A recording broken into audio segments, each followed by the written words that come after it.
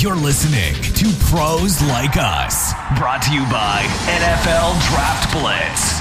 And now, without any further ado, here's Alex and Lou.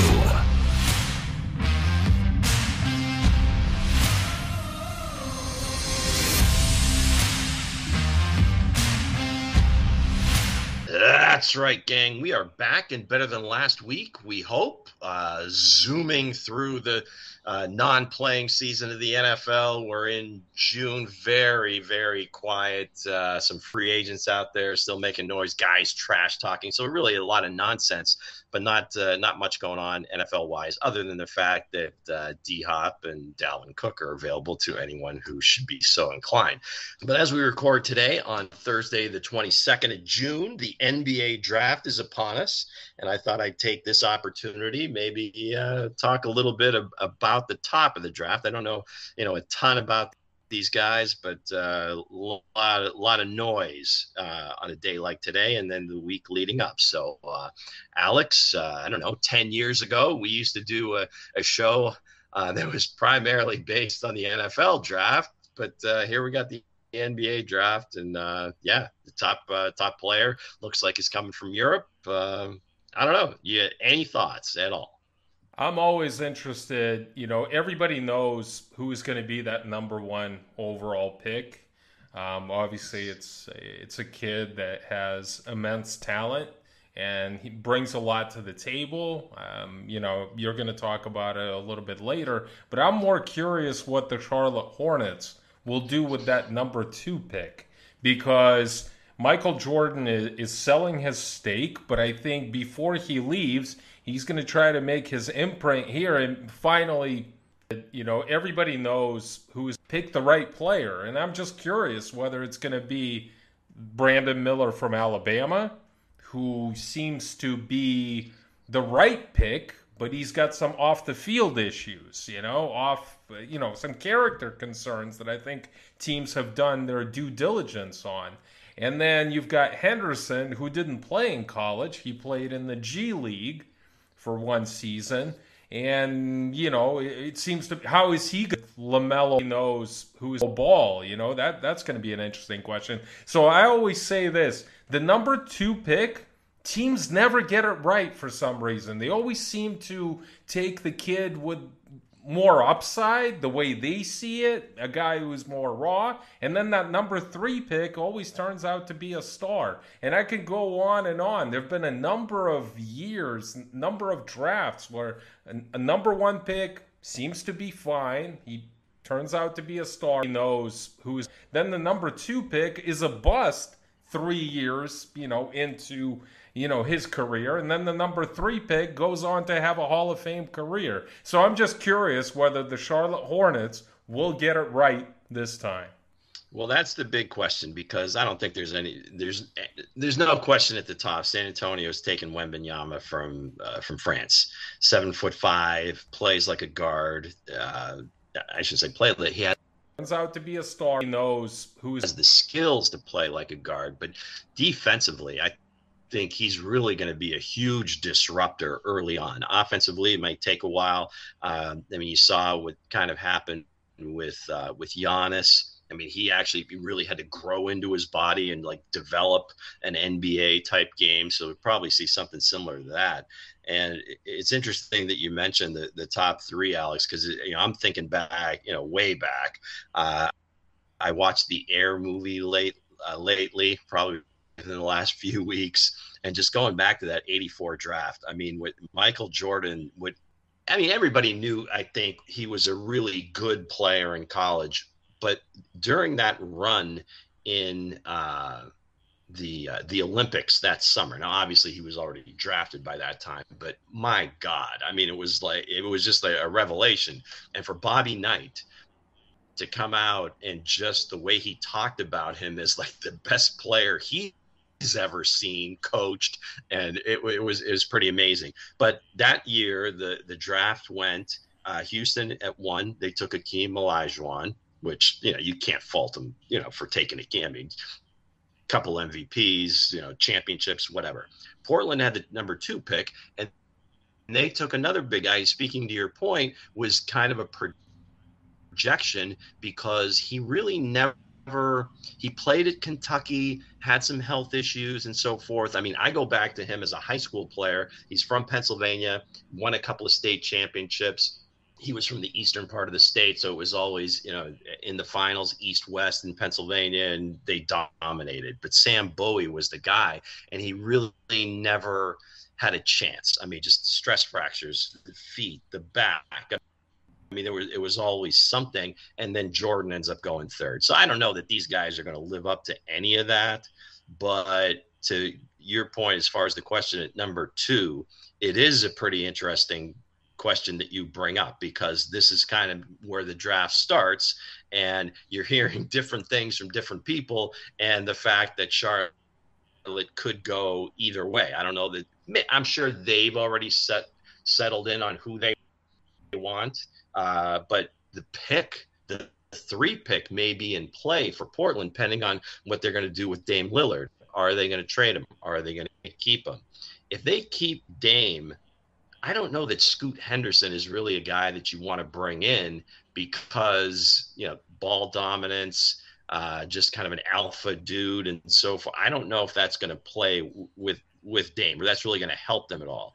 Now, if somehow Charlotte takes Scoot and they keep and Portland keeps the pick, now it could get interesting, because again, it's going to come down to what Dame does. But they could keep Dame, and Brandon Miller, I think, would fit in perfectly. I mean, he's kind of a Paul George type pre-injury.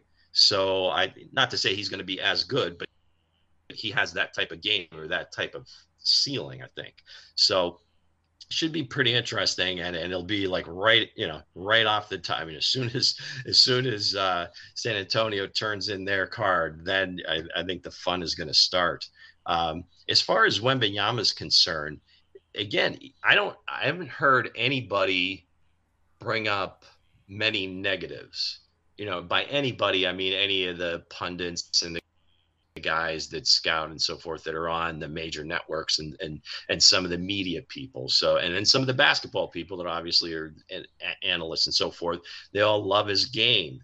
And just from, watching highlights, I don't, make it a point to watch much French basketball. I don't know that you really can. I think the NBA app did a pretty decent job of putting some of his games on there, and no doubt the skill. I mean, the way he handles, he's a decent shooter, very athletic, runs the floor.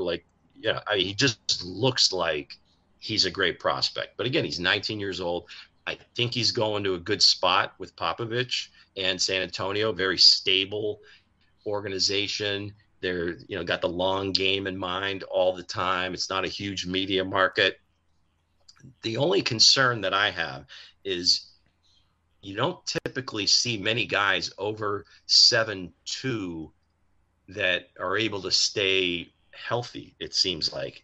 Again, the way the game is played now, facing the basket, being athletic. Now, back in the day with back to the basket guys and whatever, it wasn't so much the pounding with these high flying plays and a lot of, the body movements are just so much different. You see guys like Anthony Davis, Joel Embiid. I mean, it seems like they're always on the floor. They're always falling just because they're slashers, but they're so big and lanky and maybe a little thinner. I don't know. I mean, I'm thinking Chet Holmgren too. The kid from Gonzaga didn't play last year because I think he got hurt in the summer league. Another guy, but he's probably around 6'11", but still a facing the basket guy, deep shots. He can create, he can make plays for other guys, all the skills in the world. But again, tall, skinny. So I think if San Antonio is probably going to have to really slow play this to let this kid grow into his body, because at 19, he's already had some of these same type of injuries, ankles, stress fractures, back problems.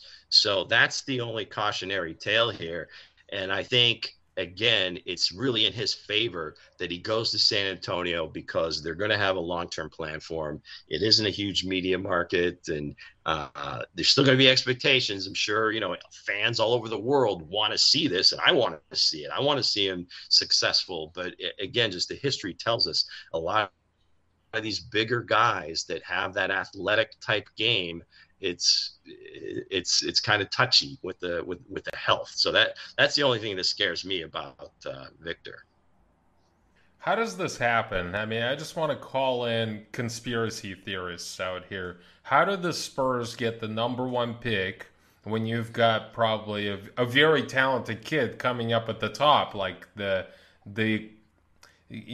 number one pick, no questions, asked. Nobody can challenge him. Well, they had a lottery. I just want to call in these pundits. I do. I know. They're very lucky when it comes to this. David Robinson, Tim Duncan. So I don't know. I wish I had an answer for you. But they were just horrible. They were horrible. I mean, they just have been a bad team for a while now. And it's just amazing that Popovich remains. Not that you would fire him, but that he would want to stay. But again, I guess it just speaks to his love of the game and trying to develop players. And this is, probably going to reinvigorate him at his age to get a guy like this.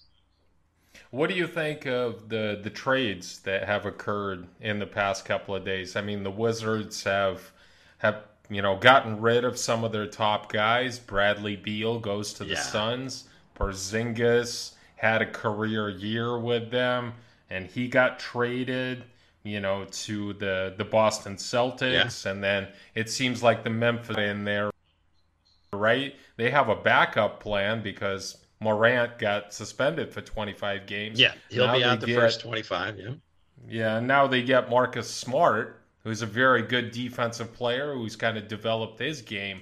So it seems like, there's some movement going on in the NBA. Yeah, well, Marcus Smart, he's going to be the adult in the room, and at least for the first 25 games. And I think, he can play with Ja, too. I mean, he's not a ball-centric guy, playmaker, defensive player. Memphis in there. Of the year. I think from Boston's perspective, I don't know that they really got better making this move. It seemed like they were really hell-bent on getting Porzingis, who, oh, by the way, is one of these tall, face-the-basket guys that has all the skills. Now, I don't think he's as skilled as Wembanyama, but again, the game is similar, and the fact that this might have been one of the first years that he was truly healthy for a big portion of it.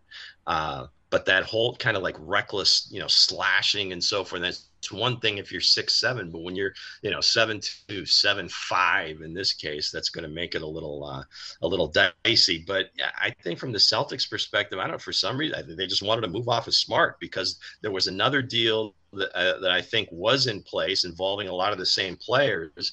And it just seemed like they turned around and made it happen, throwing Memphis in there. So I get it from Memphis's point of view. Washington, obviously, these are like some big salary dumps. I don't know that they really got much in return, in terms of value. I mean, Chris Paul's not going to play for them.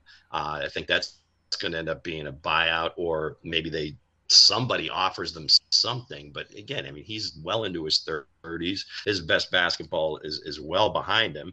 So, yeah, I mean, a lot of these NBA trades, it's more money and getting expiring contracts, so you get cap relief, after the season. I don't know that anybody really improved here outside of Memphis. I think that's a big move. Memphis getting Marcus Smart again to kind of elevate the maturity of the team and to get them to play with a little more mental toughness, especially playoff time. Now a lot of injuries this year. The big guys are all injured, but it's a very, very young team. And here's a guy that's been to the playoffs, as I mentioned before. Defensive player of the year. He's going to get them, in good spots in games where maybe it gets away from them a lot, like it did, during the Lakers series. Yeah, we'll see. I mean, I'm actually excited for Porzingis because he finally settled in, and became a good player with the Washington Wizards. Now he gets a chance to shine with the much better Boston Celtics team that, has, other stars around there, so he doesn't have to carry and be the main guy. So I would say that trade for the Celtics as far as I'm concerned, because they bring in a guy who can mix it up a little bit, who can shoot, who can score. And I think that's going to go a long way for, the Celtics kind of reaching and trying to get that elusive NBA Finals again. Yeah, I mean, it didn't work out with him, trying to play with Luka in Dallas. But, again, Luka's very, very ball-centric guy. I mean, I don't know. I still don't know. I don't think they know who's going to fit with him. The Kyrie thing, maybe, but they're both, it's like, your turn, my turn type thing, and that doesn't work. So that piece of it, I'm not going to put on Porzingis, but, maybe being that third guy, if they keep Brown and Tatum together, which it looks like they're going to now since they shipped Smart. Maybe if Porzingis can fall into some sort of role, that third scorer is going to be big. Where Smart could get those points, but it wasn't like, he wasn't going to be a consistent scorer. So hopefully the points that he was able, again, you got to be careful, these guys that put up big stats on bad teams, because, somebody's got to score those points. Let's see if he can do it on a good team. But I agree with you. This is, I guess, a decent roll of the dice by Boston. I don't know how much better they get. Because he's really not much. You got to make moves, I guess, at certain points. And Boston just got to the point where, like, okay, we've tried this a few times. It ain't happening. Let's make something. Let's make a move here. So hopefully, the unicorn from, I don't know, 7 or 8 years ago, Porzingis is that guy. So now the new unicorn, I guess, will be Wembanyama. All right, so NFL. Still, you got Dalvin Cook and D-Hop out there, and to sit here and speculate where they go and where the best fit is I think maybe just not really the greatest use of our time, but coaches. Let's look at some coaches on the hot seat, or that should potentially be on the hot seat moving into the season. I'm sure some guys will get there as the year goes on if things don't go as planned. But I got three guys here that you would think they were probably on the hot seat last year. So it's got to be getting really, really warm now. And I got to start with Brandon Staley, which I thought he was going to be gone last year. But fortunately for them, Kellen Moore gets dropped into their lap from Dallas. So now I think that really ratchets up the heat on Staley, because he's going to have to get that defense to play much better than it has. If Kellen Moore can get the offense rolling and maybe the defense still isn't that good, I think maybe Staley's on his way out and Moore just slips right into the head job. And maybe that's the way that the Chargers were thinking. But I got to believe Staley's still – he was on the hot seat for me last year, and I don't know that they did a ton to overcome that. They did get in the playoffs, but it didn't seem like they had much of an answer that second half against Jacksonville, where they just completely kind of went into a shell and they were just lost. So I'm just not feeling him as a head coach in this spot. He might get another chance, but right now he's got to be on that hot seat. Well, I think he's the number one guy. You're right. He's got Kellen Moore coming in as this wizard offensive coordinator who should take the quarterback to another level. They've got all those weapons. I just think it's going to be hard, to justify it. Chargers have, weapons and, very good defensive players as well. He's got to get it done. Obviously, they felt that he is the right guy for the job. So far, he hasn't proven that. He's certainly collapsed at the wrong time, especially in the playoffs out there in that wild card game. So he's got a lot to prove. He definitely has to be that number one guy on this list. Well, I've got Josh McDaniels on there. I've got to put him on there. He has to be on your list as well. Honestly. I have to do this just kind of as a public service announcement. If you're listening to the show for the first time, we have to put our cards on the table that Josh McDaniel Alex has a really strict bias against the guy. I don't know how seriously we can take you with this, even if it's warranted. But now, just a deep-seated hate, not maybe hatred, that's a little strong, but just disgust at his ability to coach an NFL team is so apparent. I don't know if we can trust you on this one, Alex. I just don't know how he kept his job in the first place, honestly. All right, hear me out. The Raiders went all in to compete in 2022.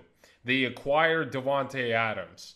They had, Darren Waller, Josh Jacobs, Hunter Renfrow. Then they paired up Chandler Jones with Max Crosby. The team then found themselves 2-7, and then they finished 6-11. The scapegoat for the season became Derek Carr, who was supposed to be Josh McDaniel's best friend because they were supposed to put up these great numbers together. They were supposed to get this offense rolling. They had all the weapons, but it seems like Carr was let go and McDaniels was kept. I'm not the biggest Derek Carr fan, but I think Josh McDaniels basically sealed his fate last year, and they should have done the same thing they did in Denver.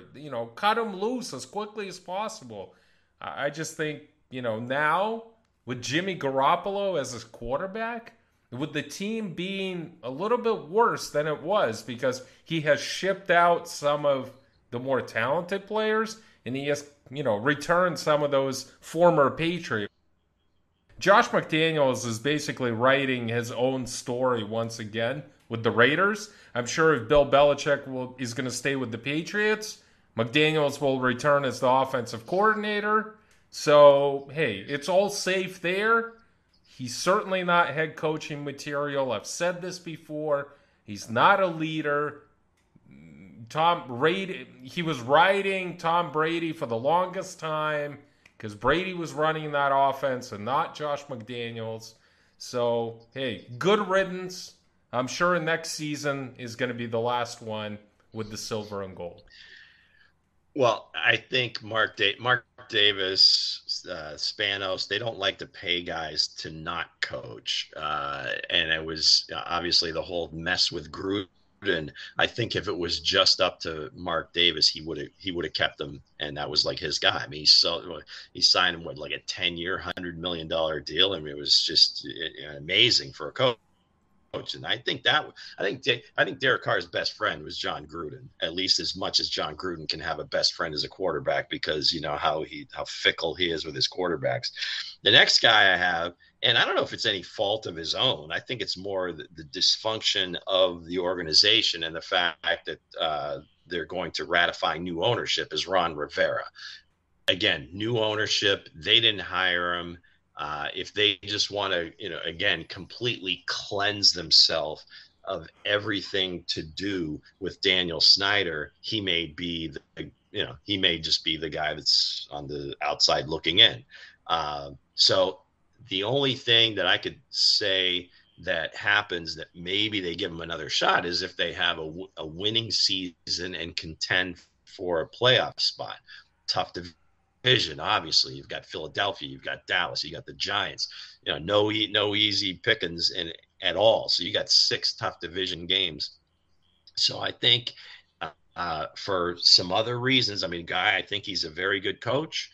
I think that he's the leader of men. I don't think there's any question of that. I think he's very respected by his players, but I think just for those reasons, he certainly is going to be fighting for his job.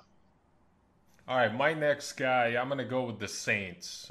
Dennis Allen, he was promoted internally after Sean Payton stepped away. The defense didn't look good. The whole thing with Winston and Andy Dalton. Now they have a real quarterback in Derek Carr. He comes in there. They have the weapons with Chris Olave. Still have Alvin Kamara. Hopefully comes back and resembles the old Michael Thomas. So Carr has the weapons there. Hopefully the defense returns back to its form. But if it doesn't, Saints have no more excuses, and they would need to dump their head coach. He was a bridge coach after he was promoted internally. He'll have to succeed. and exceed those expectations next season, Dennis Allen is probably going to be let go by the Saints.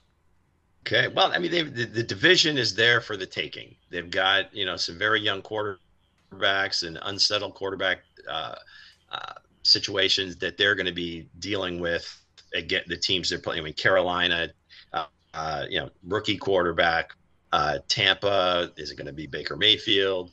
More than likely, it's Baker Mayfield. So it's not like, I mean, he's had maybe one or two good seasons since he's been in the NFL, and I don't know that the roster is really in his favor. He's got some offensive weapons, but they lost some offensive linemen. That's kind of a dicey situation there. And then you got Desmond Ridder taking over in Atlanta, which practically a rookie, didn't play much last year. It's set up for him that I think if he does fail, I would agree with you. This is one of the easier divisions, I think, to declare yourself and say, okay, we're the bully on the block. We got the best defense. As long as the quarterback doesn't screw it up, we're going to be good. Maybe that's the wrong approach. I think that they do have to get a little bit more attacking on the offensive side of the ball. And maybe Carr can kind of get that piece of it rolling, because the guys that they had, last year weren't going to do that. So now you got, I think you got to put Mike McCarthy there.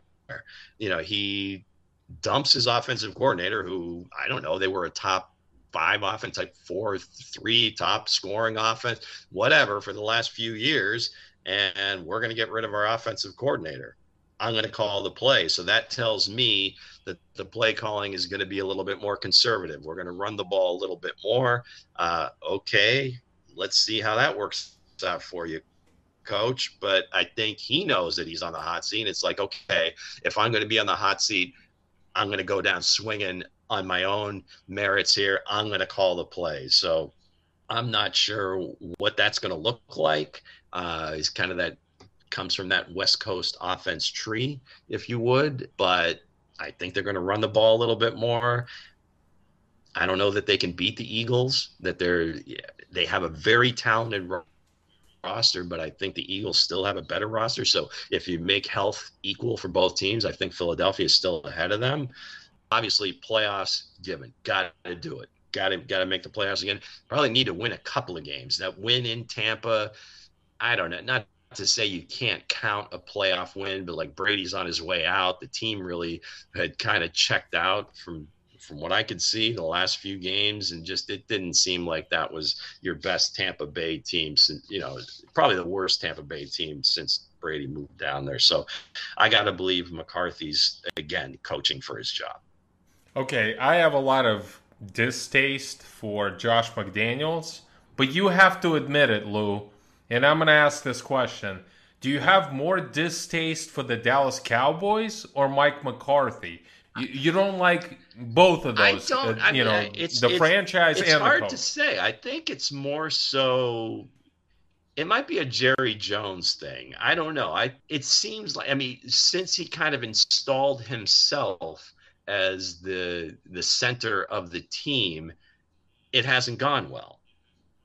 I don't say it was a perfect situation, but I think they were rolling when they had Jimmy Johnson as the coach.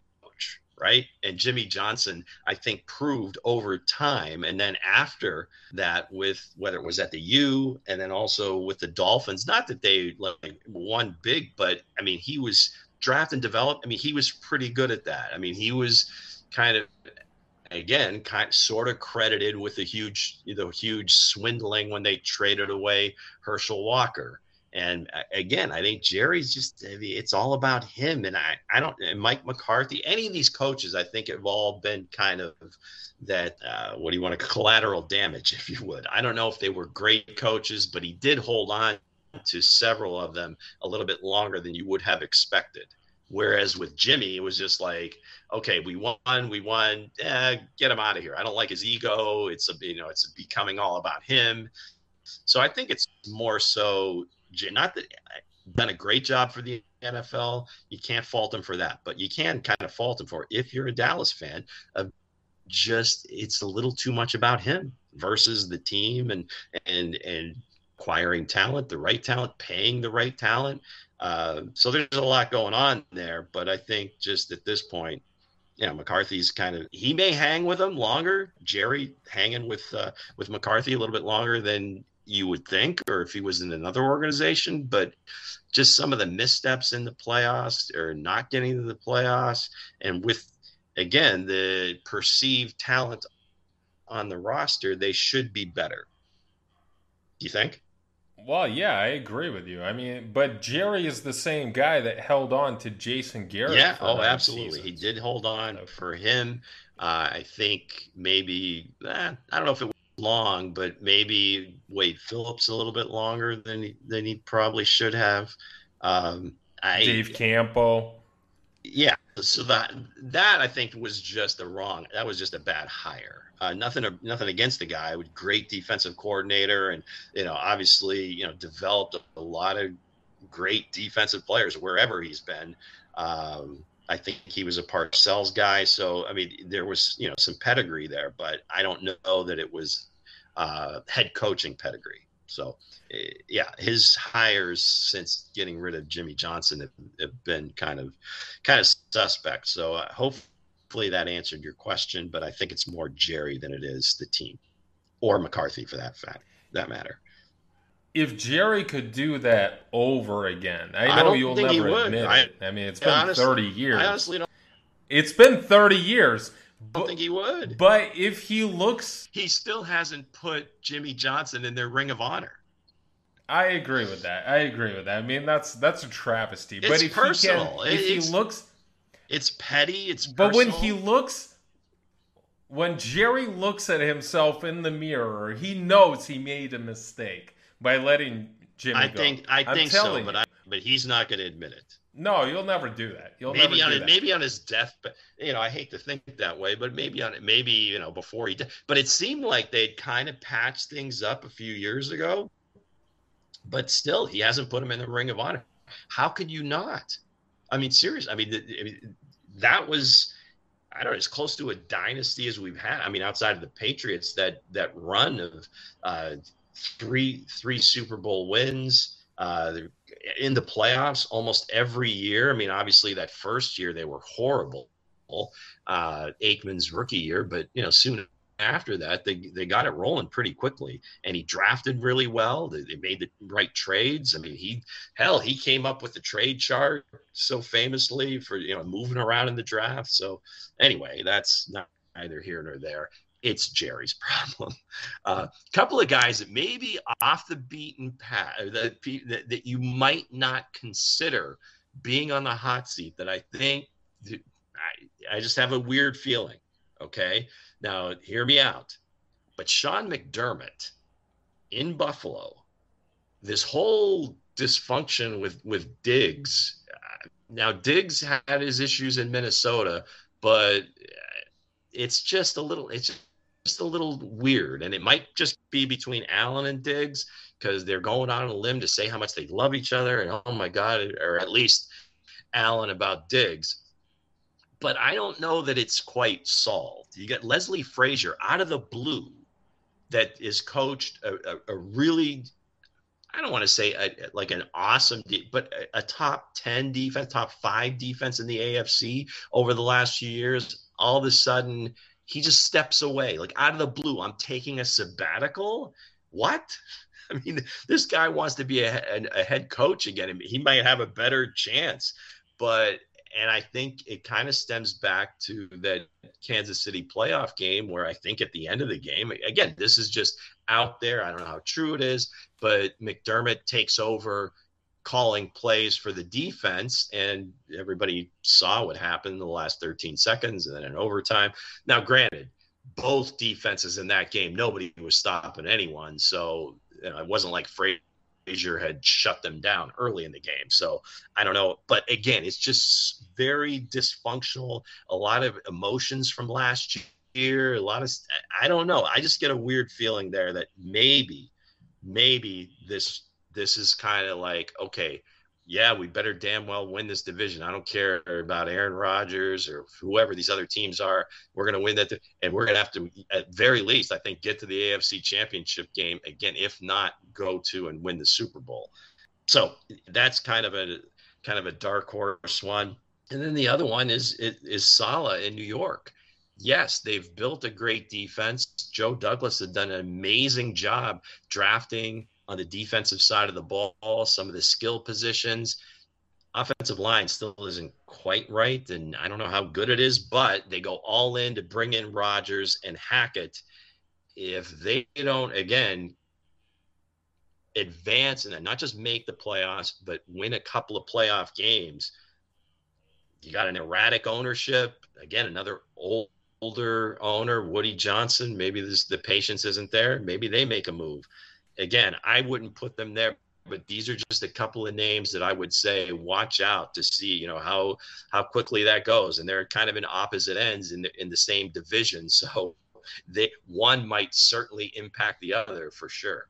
The McDermott thing is very interesting. I don't know. There's a lot of, like you mentioned, there's a lot of tension. There's a lot of just, we don't know a lot of the things that are going on in that organization behind the scenes. And it seems like Diggs might have a slight at Josh Allen because he didn't perform well in the last game in the playoffs. And there might be some dysfunction there. And a head coach needs to step in and kind of just calm the storm and get the situation under control. And if the Buffalo Bills don't win, if they stumble once again to the Chiefs or the Bengals or somebody else, if you're not winning in the playoffs, history shows that owners are thankful that, a head coach came in and built a winning program, that he's getting 12 or 13 wins a season in the regular season. But when he's not getting it done in the playoffs, when he's not getting to the Super Bowl, when he doesn't win, usually those coaches are let go, especially when owners and front office realize that, hey, we've got the roster. Like, all we need to do is just finish this thing. And McDermott might be just one of those guys that doesn't have that killer instinct. As far as Saleh goes, I agree with you. I mean, you bring in Aaron Rodgers. You have everything in place now. We've heard all along that you don't have the quarterback. You don't have the quarterback in New York. Zach Wilson isn't the guy. And it's true. Now you bring in a Super Bowl winning quarterback who's won an MVP a couple of seasons, a couple of times. You have a solid defense. You have the running game. Have all the pieces. So the Jets have to be in the thick of things. They have to be in the playoffs this season. If they don't get there, if they fall flat, then, the head coach needs to take the fall here. It's not going to be Joe Douglas. It's not going to be Aaron Rodgers. Usually the head coach is the fall guy. So I completely agree with you on these two teams in the AFC East. The last guy that I just wanted to throw out there was Todd Bowles of the Tampa Bay Bucks. I just feel like Bruce Arians basically named him his replacement, stepped down. But Bowles hasn't really proven anything. I mean, last year he got the Bucks into the playoffs with the 8-9 record, but they were blown out by the Dallas Cowboys in the wild card round. So I'm not sure that he's the right guy for the long haul. Brady has stepped away. Now he's got Baker Mayfield, Kyle Trask.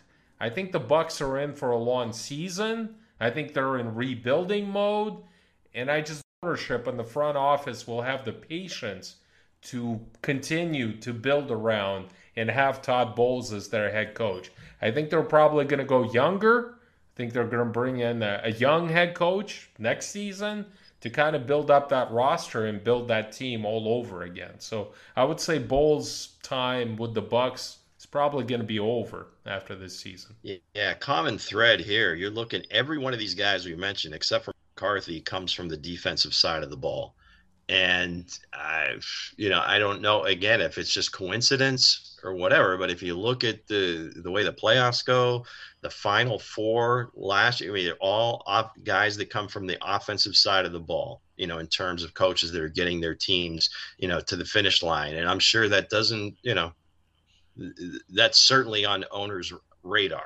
Right. And you feel bad, for those guys. But I think the opportunities are becoming more and more limited for defensive again, they know football, they know offense, but if you're spending most of your time, coaching defense, calling defensive plays, that's kind of your thing. So again, Staley was a college quarterback, at lower levels, but he's made his bones on the defensive side of the ball. As is Sean McDermott, as Saleh. Now, obviously, Josh McDaniels, another offensive coach, but he's kind of he might be in the Pros Like Us not Hall of Shame. He's infamous on Pros Like Us. How about that? Well, I wanted to say that not only Mike McCarthy is an offensive coach there, you forgot my favorite guy. No, I didn't. I never forget your favorite guy, Alex. That never going to happen. Bowles, that you talked about, Arians named him. Now, if Bowles kind of mid-season, does now Bruce come back to the sideline and take his job back? If you had a ready-made on an interim basis, just if he gets fired at mid-season and hey, yeah, why not? I think that would be interesting to me. I think he had a lot of praise for Baker Mayfield in the offseason, but I don't think he wants to take over a team with Baker Mayfield and not Tom Brady. The Bucs are horrible. I wanted games, and I just think that's not a team that Bruce Arians would want to take over, even mid-season. He's a different cat, man. Never up, never in. No risk it, no biscuit. Let's go. Maybe Baker's just the kind of guy that he likes. All right, so we're again a couple of months but removed from the draft, and it's never too early to take a look at some players who we think might have a very good opportunity winning Offensive Rookie of the Year, Defensive Rookie of the Year. I think on the offensive side, the low-hanging fruit, I guess I would think most people, the betting favorite is probably going to be Bijan Robinson, primarily because he was a top 10 pick. He's going to get the ball a lot in that offense, whether it's running, receiving. So the opportunities, save an injury, and you never want to see that, but he's going to have the best opportunity because the quarterbacks went ahead of him are going to be in tough situations. Bryce Young may be in the best situation just because of the coaching staff and the defense that he's walking into. So he could be one of those guys that gets it done as the season goes on. But you gotta, for my money, Bijan's got to be the favorite right now, doesn't he?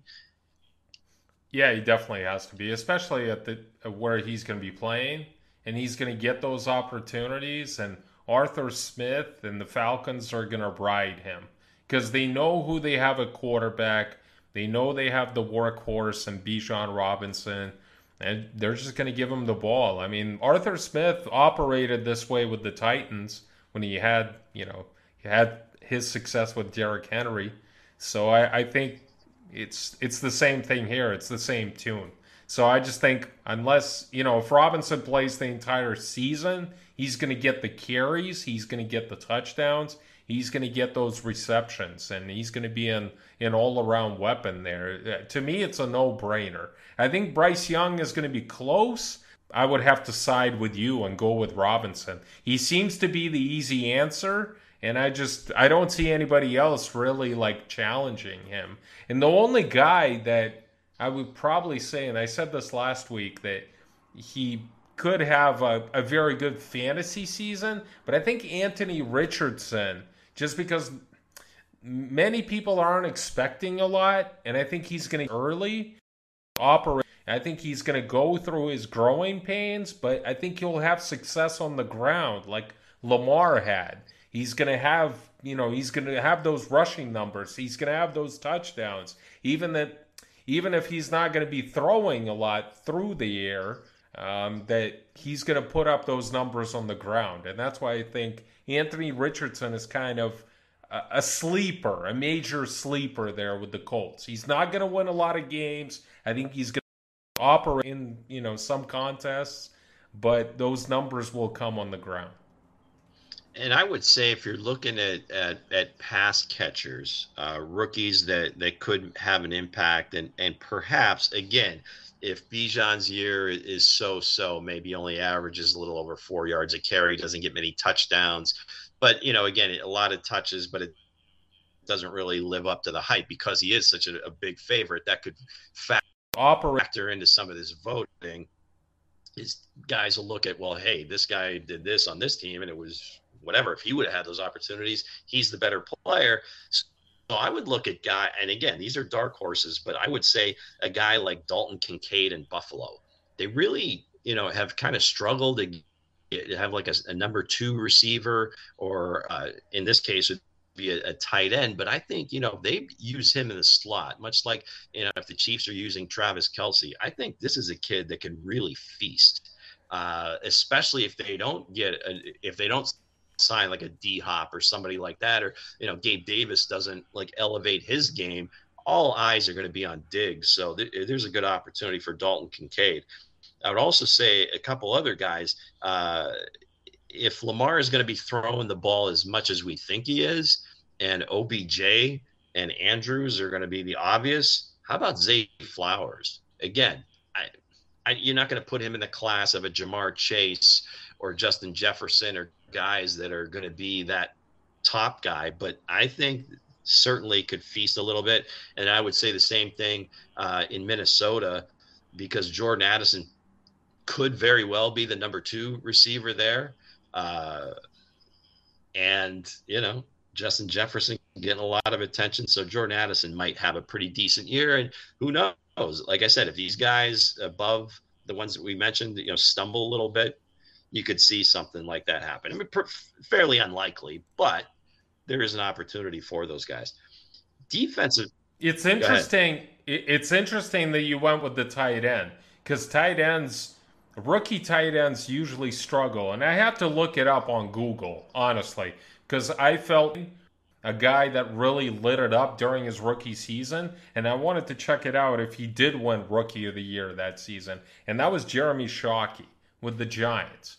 And I just think that we haven't seen a rookie tight end, dominate like that, where, Dalton, this was 20 years ago when Jeremy Shockey won that Rookie of the Year. Well, it's going to be interesting to see if Dalton Kincaid can come even closer. Well, that's why I classify them as a pass catcher, because you say tight end, and I think you get an image in your head of the way the position has been. He would be more of a slot receiver, in my mind. They could call him a tight end, whatever. People call Travis Kelce a tight end. Dude's had 7 consecutive years of over 1,000 yards, multiple, double-digit touchdown years, and so forth. Okay, you can call him a tight end. That's how he's classified. Occasionally, he'll get in there and block in the running game, but these guys are pass catchers, and I would say just the structure of that offense. And that's the only thing I would say, is that he wouldn't rank, you wouldn't put him in the same category as some of these other blocking tight ends, right? I mean, you just wouldn't put him up there. More like, again, the pass catcher. So I just want to make that distinction. Defensive side of the ball, I'm going to go a little dark horse here. There weren't like a ton of elite pass rushers at the top of the draft.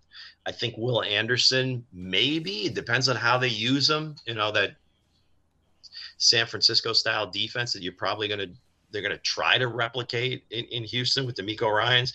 I think that's kind of the conventional wisdom, but who knows? Maybe they use them a little bit differently. So I would say he's got a chance.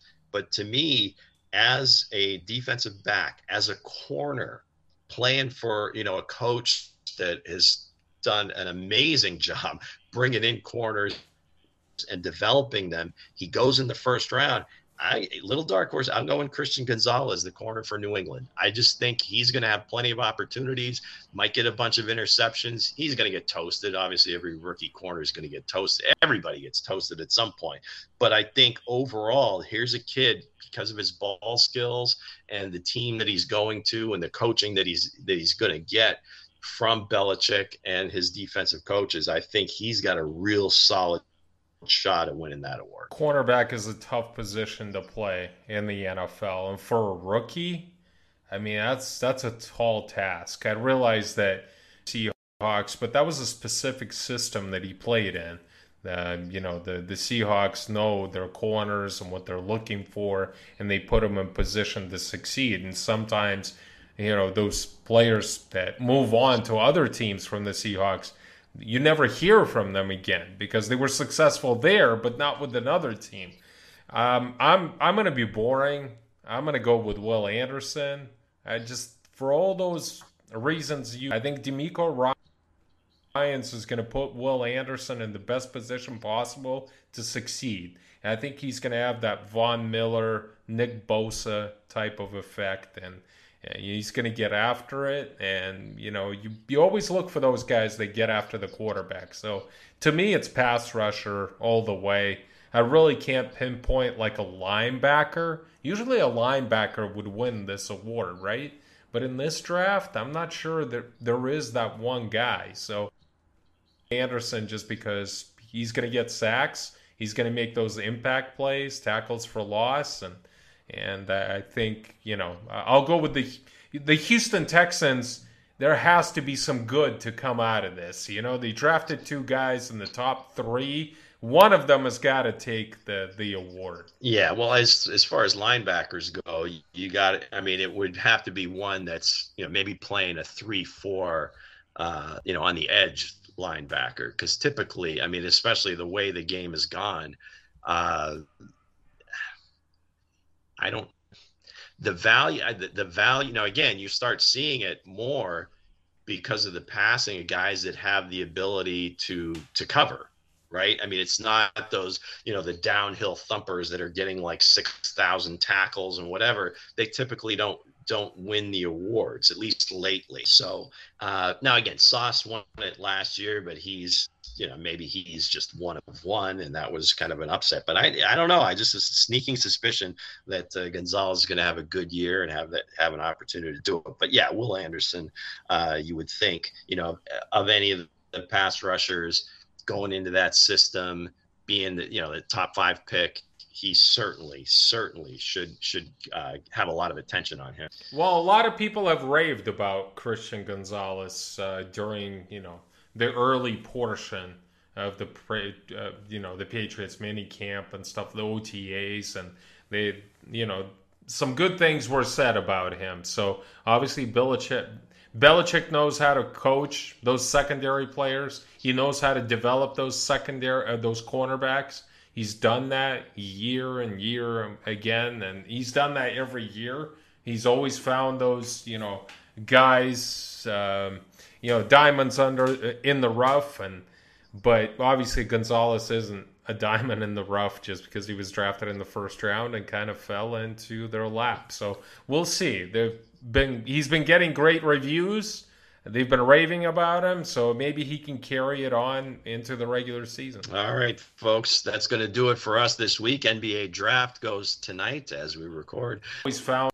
By the time you hear this, you will have seen all this kind of unfold, and hopefully it's as entertaining at the top as we think it's going to be. We're about a month away from some camps starting to open, so hang in there, football fans. We are right around the corner. So for Alex, I'm Lou, as always. Peace.